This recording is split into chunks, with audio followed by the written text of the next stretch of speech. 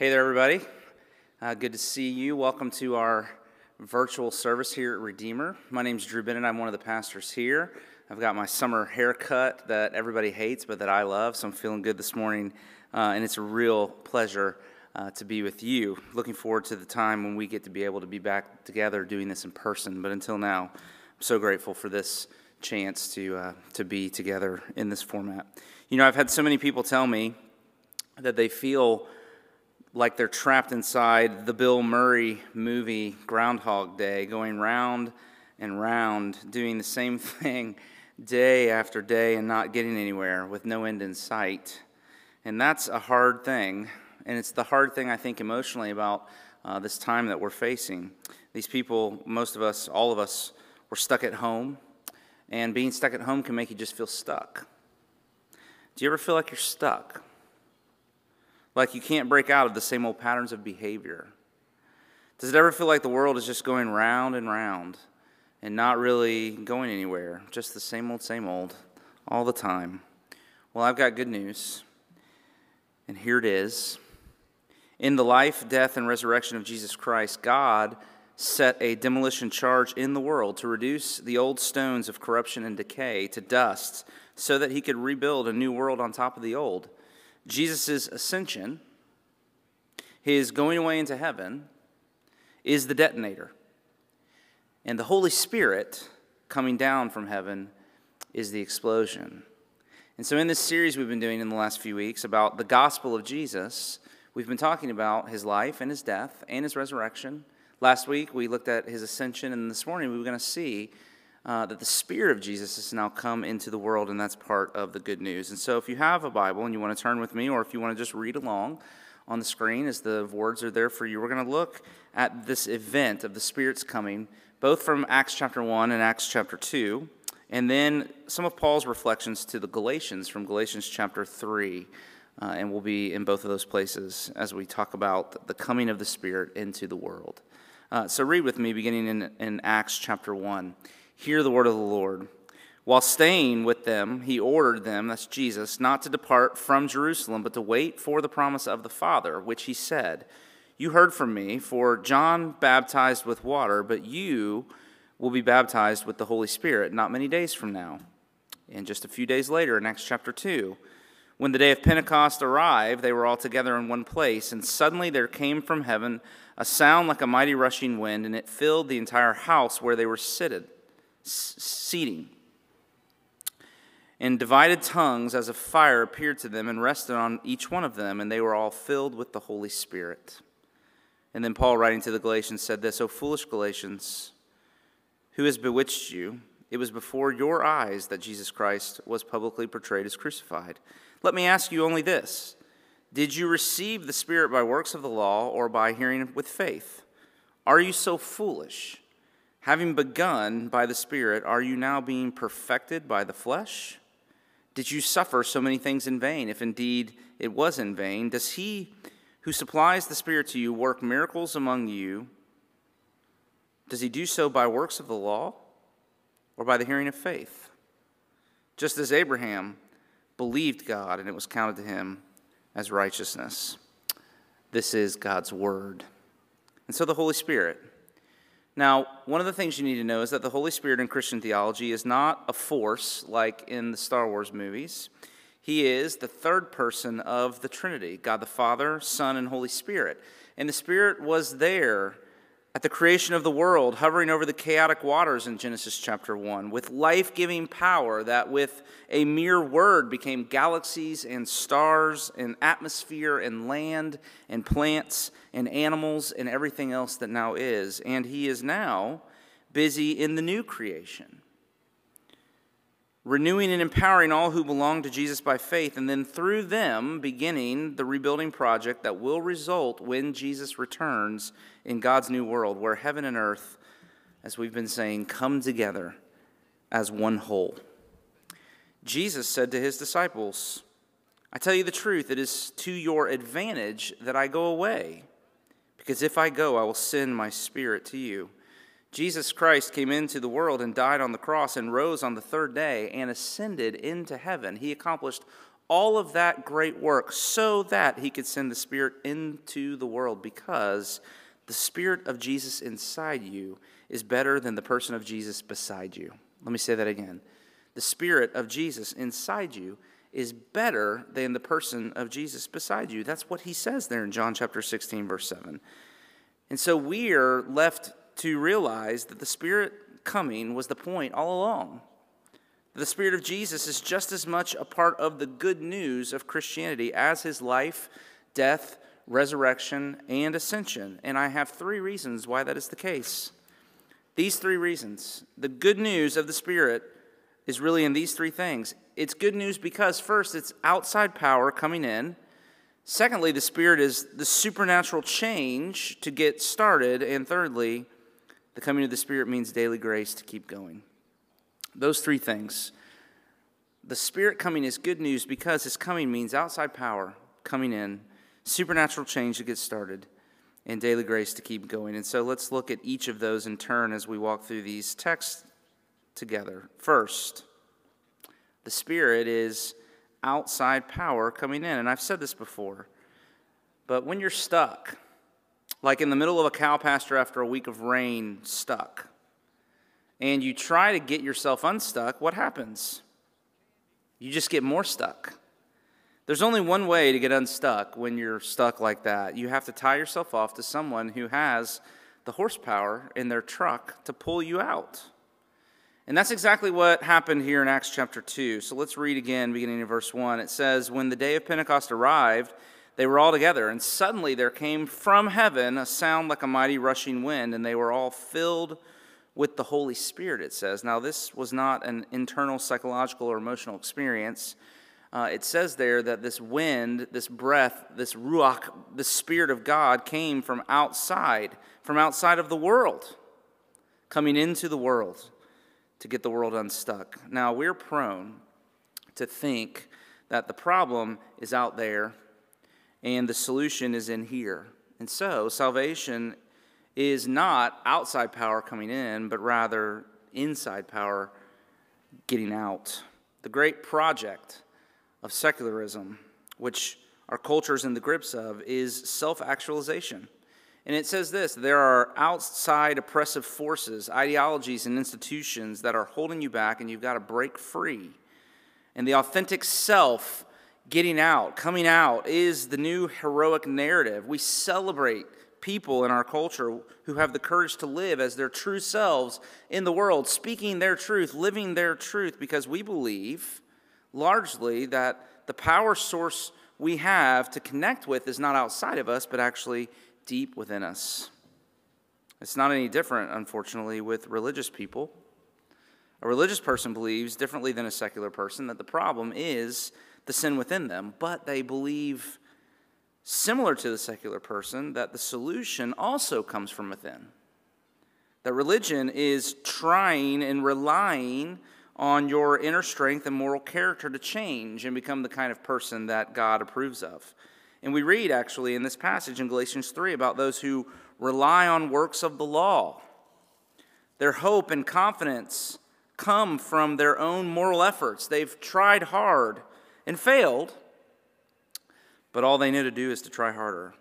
But you know, that doesn't sound like good news to me. Does it to you? But you see, Christianity is good news of outside power that can come in. The problem is in here, and the solution has to come from out there. And it's exactly what we see happening in Acts. The Holy Spirit came into the world from outside of the world, not only to move the world forward towards God's new world. See, the world is not stuck. The universe is actually accelerating. Scientists tell us this. But the Spirit does not only come into the world, he can come into your life as an explosion of spiritual power to demolish all of the old stuff and make you new. You don't have to be stuck either. Now let's expand on this a little bit more and see, secondly, the Spirit's coming is good news, not only because it means there's outside power that can come in, but it also brings supernatural change to get started. In Acts chapter 1, Before Pentecost, Jesus reminded the disciples that they wouldn't change the world until they themselves were first changed. Look there at those verses 4 and 5. While staying with them, he ordered them not to depart from Jerusalem, he says, but to wait for the promise of the Father, which is, you will be baptized with the Holy Spirit. These men were shortly going to change the world, but first they had to be changed. And they were. The Peter we see in the very next chapter, in Acts chapter 2, looks nothing like the Peter we read about in the Gospels. And the other disciples too.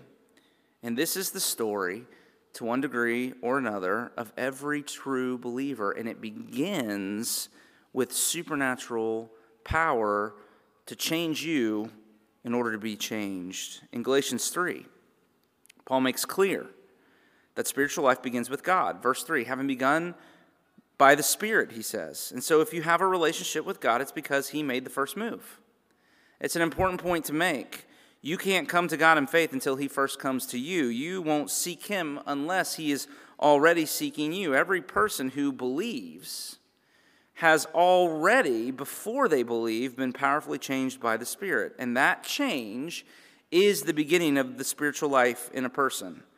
It's your own personal big bang, if you would like. And so in order to change, you have to be changed. That's where it starts. Now in theology, we call this conversion or the new birth. And so in John chapter 3, Jesus taught that in order to be a person of genuine spiritual life and power, you have to be born again. The Spirit has to give birth. It has to birth spiritual life in you. Now, why is this important? Well, because it shows that Christianity is more than just a moral philosophy. Christianity isn't getting religion, so to speak. It isn't replacing bad behavior with good behavior. It's so much more than that. A Christian isn't a good person who used to be a bad person. A Christian is a spiritually alive person who used to be spiritually dead. And that's true in 100% of the cases. Baptism doesn't make you a Christian. Neither does going to church. Neither does following the rules. You have to be born again. You have to be born again. Now, I belabor this because there are lots of religious folks who think that they are Christians because they're good. But goodness is not the test. Spiritual power is. And by that I mean genuine love for God and others, passion, a hunger for spiritual food, humility, freedom to serve others and not yourself, the signs of spiritual life bubbling up and coming out of you in these things. Now I have great news.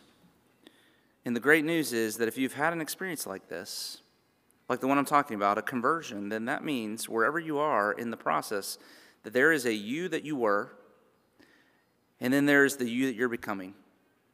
And there may be periods where you feel like you're not making much progress, where it feels like you're just going around and around and around, but it's happening. And I know that because that supernatural change that got you started can't be stopped. And so much of Christian ethics, by the way, is just catching up to what God has already done in us. We are holy, the Bible says, but he tells us to be holy. He makes us holy and then tells us to be holy. And so we spend our lives trying to catch up with what God has already accomplished. Sanctification is becoming in real time the people God has already made us by his love.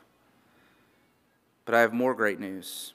If you haven't had an experience like this, if you don't look back on your life and say, I've had this powerful, radical change in conversion, listen, you can.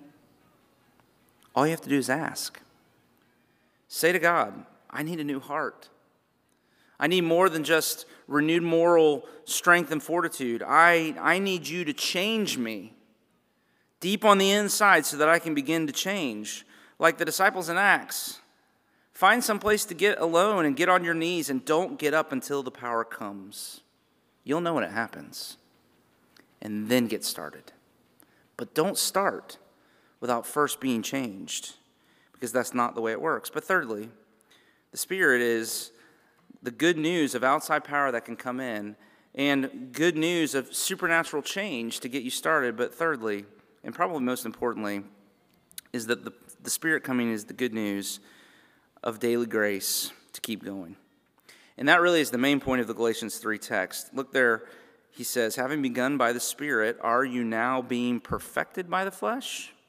Don't get caught up with that word perfect. It means maturity or getting to the end, ending. Paul is describing a person who started out in the right way. They started out relying upon the power of the Spirit for their life, but for whatever reason, they fell back into trusting in their flesh. And that word refers to human strength and smarts and strategies apart from God. You might remember this was the problem with the Galatian church. They had been taught grace by Paul, but when he left, they began to turn back practically to human effort. They were trading in the gospel for moralism, and Paul writes because he's very concerned about these people, and he should be. There's a simple lesson that you become a Christian by believing the gospel, and then you grow as a Christian by believing the gospel more deeply, not by trying harder. You don't become a Christian through faith and then grow through effort. That's the opposite of the teaching here. That's not at all the way it works. When you become a Christian, it is a supernatural work of God's grace in your life that has nothing to do with you. And when you grow as a Christian, it is a supernatural work of God's grace then too. The power source for your daily life is grace, not human effort. You need grace today and then again tomorrow and the day after and the day after every day. But here's the thing. The flesh doesn't like that. You got to know there's a part of you that doesn't like having to rely upon grace day after day. That sinful part of you that wants to be strong and independent on your own without God so that you can take the credit for yourself and so that you can feel like you're in control and not dependent. I mean, we would rather be in control than have to trust God with our lives. And so when there are things that we want to change, we engage our strength and our smarts and our strategies, but we end up overworking and overparenting and overdoing. But what Paul says here and elsewhere is that when you stop relying on God and when you start relying on yourself instead, what's actually happening is you're stepping out of the realm of the Spirit and into the realm of the flesh. You're unplugging, literally, you're unplugging your life from the power outlet because the power cord that connects you to God, that creates the surge of the Spirit that you need to live obediently to Him is grace. It's not your effort. It's your need. God doesn't help those who help themselves. That's not in the Bible. God works for those who wait for Him, Isaiah, the prophet says. Or to use the language of Galatians 3, you don't get spiritual power by working, but rather by believing, like Abraham there in Galatians 3:6. Do you remember that story? God promised Abraham a son. He and his wife were barren for years and years, but he grew impatient. And so, though he began in faith and for years trusted God to make good on his promise, he eventually turned to the flesh. He tried to make it happen in his own strength, sleeping with one of the servants so that she bore a son, but it was not the son that God had promised. That son, God said later to him, would come through God's power. It would be a supernatural birth, not born according to the flesh, but according to the Spirit. Quite literally, Galatians 4:29 says. Now, I've cast Abraham in a negative light. The text holds him up as a positive example. That is because Abraham continued on repenting from that experience in faith, imperfectly, but he continued to believe God and to trust the Lord and to look to Him for the strength that he needed for the things he was hoping for. And years later, Isaac was born to his barren wife Sarah, who by that point was far too old to have children, except by the supernatural intervention of God. And that is the way it works. Grace, not moral striving. Grace, not works. You see, the Holy Spirit coming down in Acts chapter 2 means that the power source for daily strength is grace. But let me say this. Grace is not opposed to effort. There is striving. But as Hebrews 4 puts it, striving to rest. There's work, but the work is to not work. And it's hard work not to work, isn't it? It's such hard work to not work. And so a Spirit-filled person is active. They do lots of stuff, but in all of their doing, there's an element of believing. And the believing, and not the doing, the believing is where the power comes from.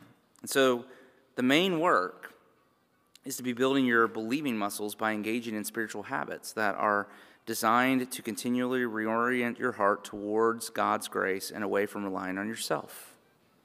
This is the work that we do. It's why we read the Bible. We don't read the Bible daily for knowledge merely. We read to find grace. It's the worship liturgy we do together every week and the sacraments, which are signs and seals of God's grace, because the daily need, the power source for daily strength is to be reoriented over and over again towards God's grace, because that's when the Spirit comes. Now in Galatians 3, Paul tells us how all of this works. He says in verse 1, "It was before your eyes that Jesus Christ was publicly portrayed as crucified." And that's where it all comes from. And it's what the Galatians were forgetting and falling back as a result into their own works. And the word translated publicly there is literally graphic. And so Jesus Christ graphically portrayed as crucified. In other words, in order to live in the power that I'm describing, you have to see the cross in such vivid colors that it drives you away from relying upon yourself. The cross means vividly that you are not the Savior you need to be saved. And there is a Savior, and his name is Jesus Christ. And so A.W. Pink, in his book on the Holy Spirit, he said that the Spirit came down after Christ was lifted up. That in the Scriptures, that's the order, but it's also the order in every single life as well, that the Spirit's power falls on you when you exalt Christ in your heart. Now, what does that mean? Exalting Christ in your heart means admitting your need and stopping your trust being in your own doing and looking instead to the Lord Jesus for everything. Then the Spirit comes. Exalt Christ in your heart. Lift him up. And then the Spirit will come down. What good news for us this morning. Outside power coming in. Supernatural change to get started. Daily grace to keep going. Don't lose heart. Keep going. Let's pray together. So, Father, thank you for this good news that you bring to us.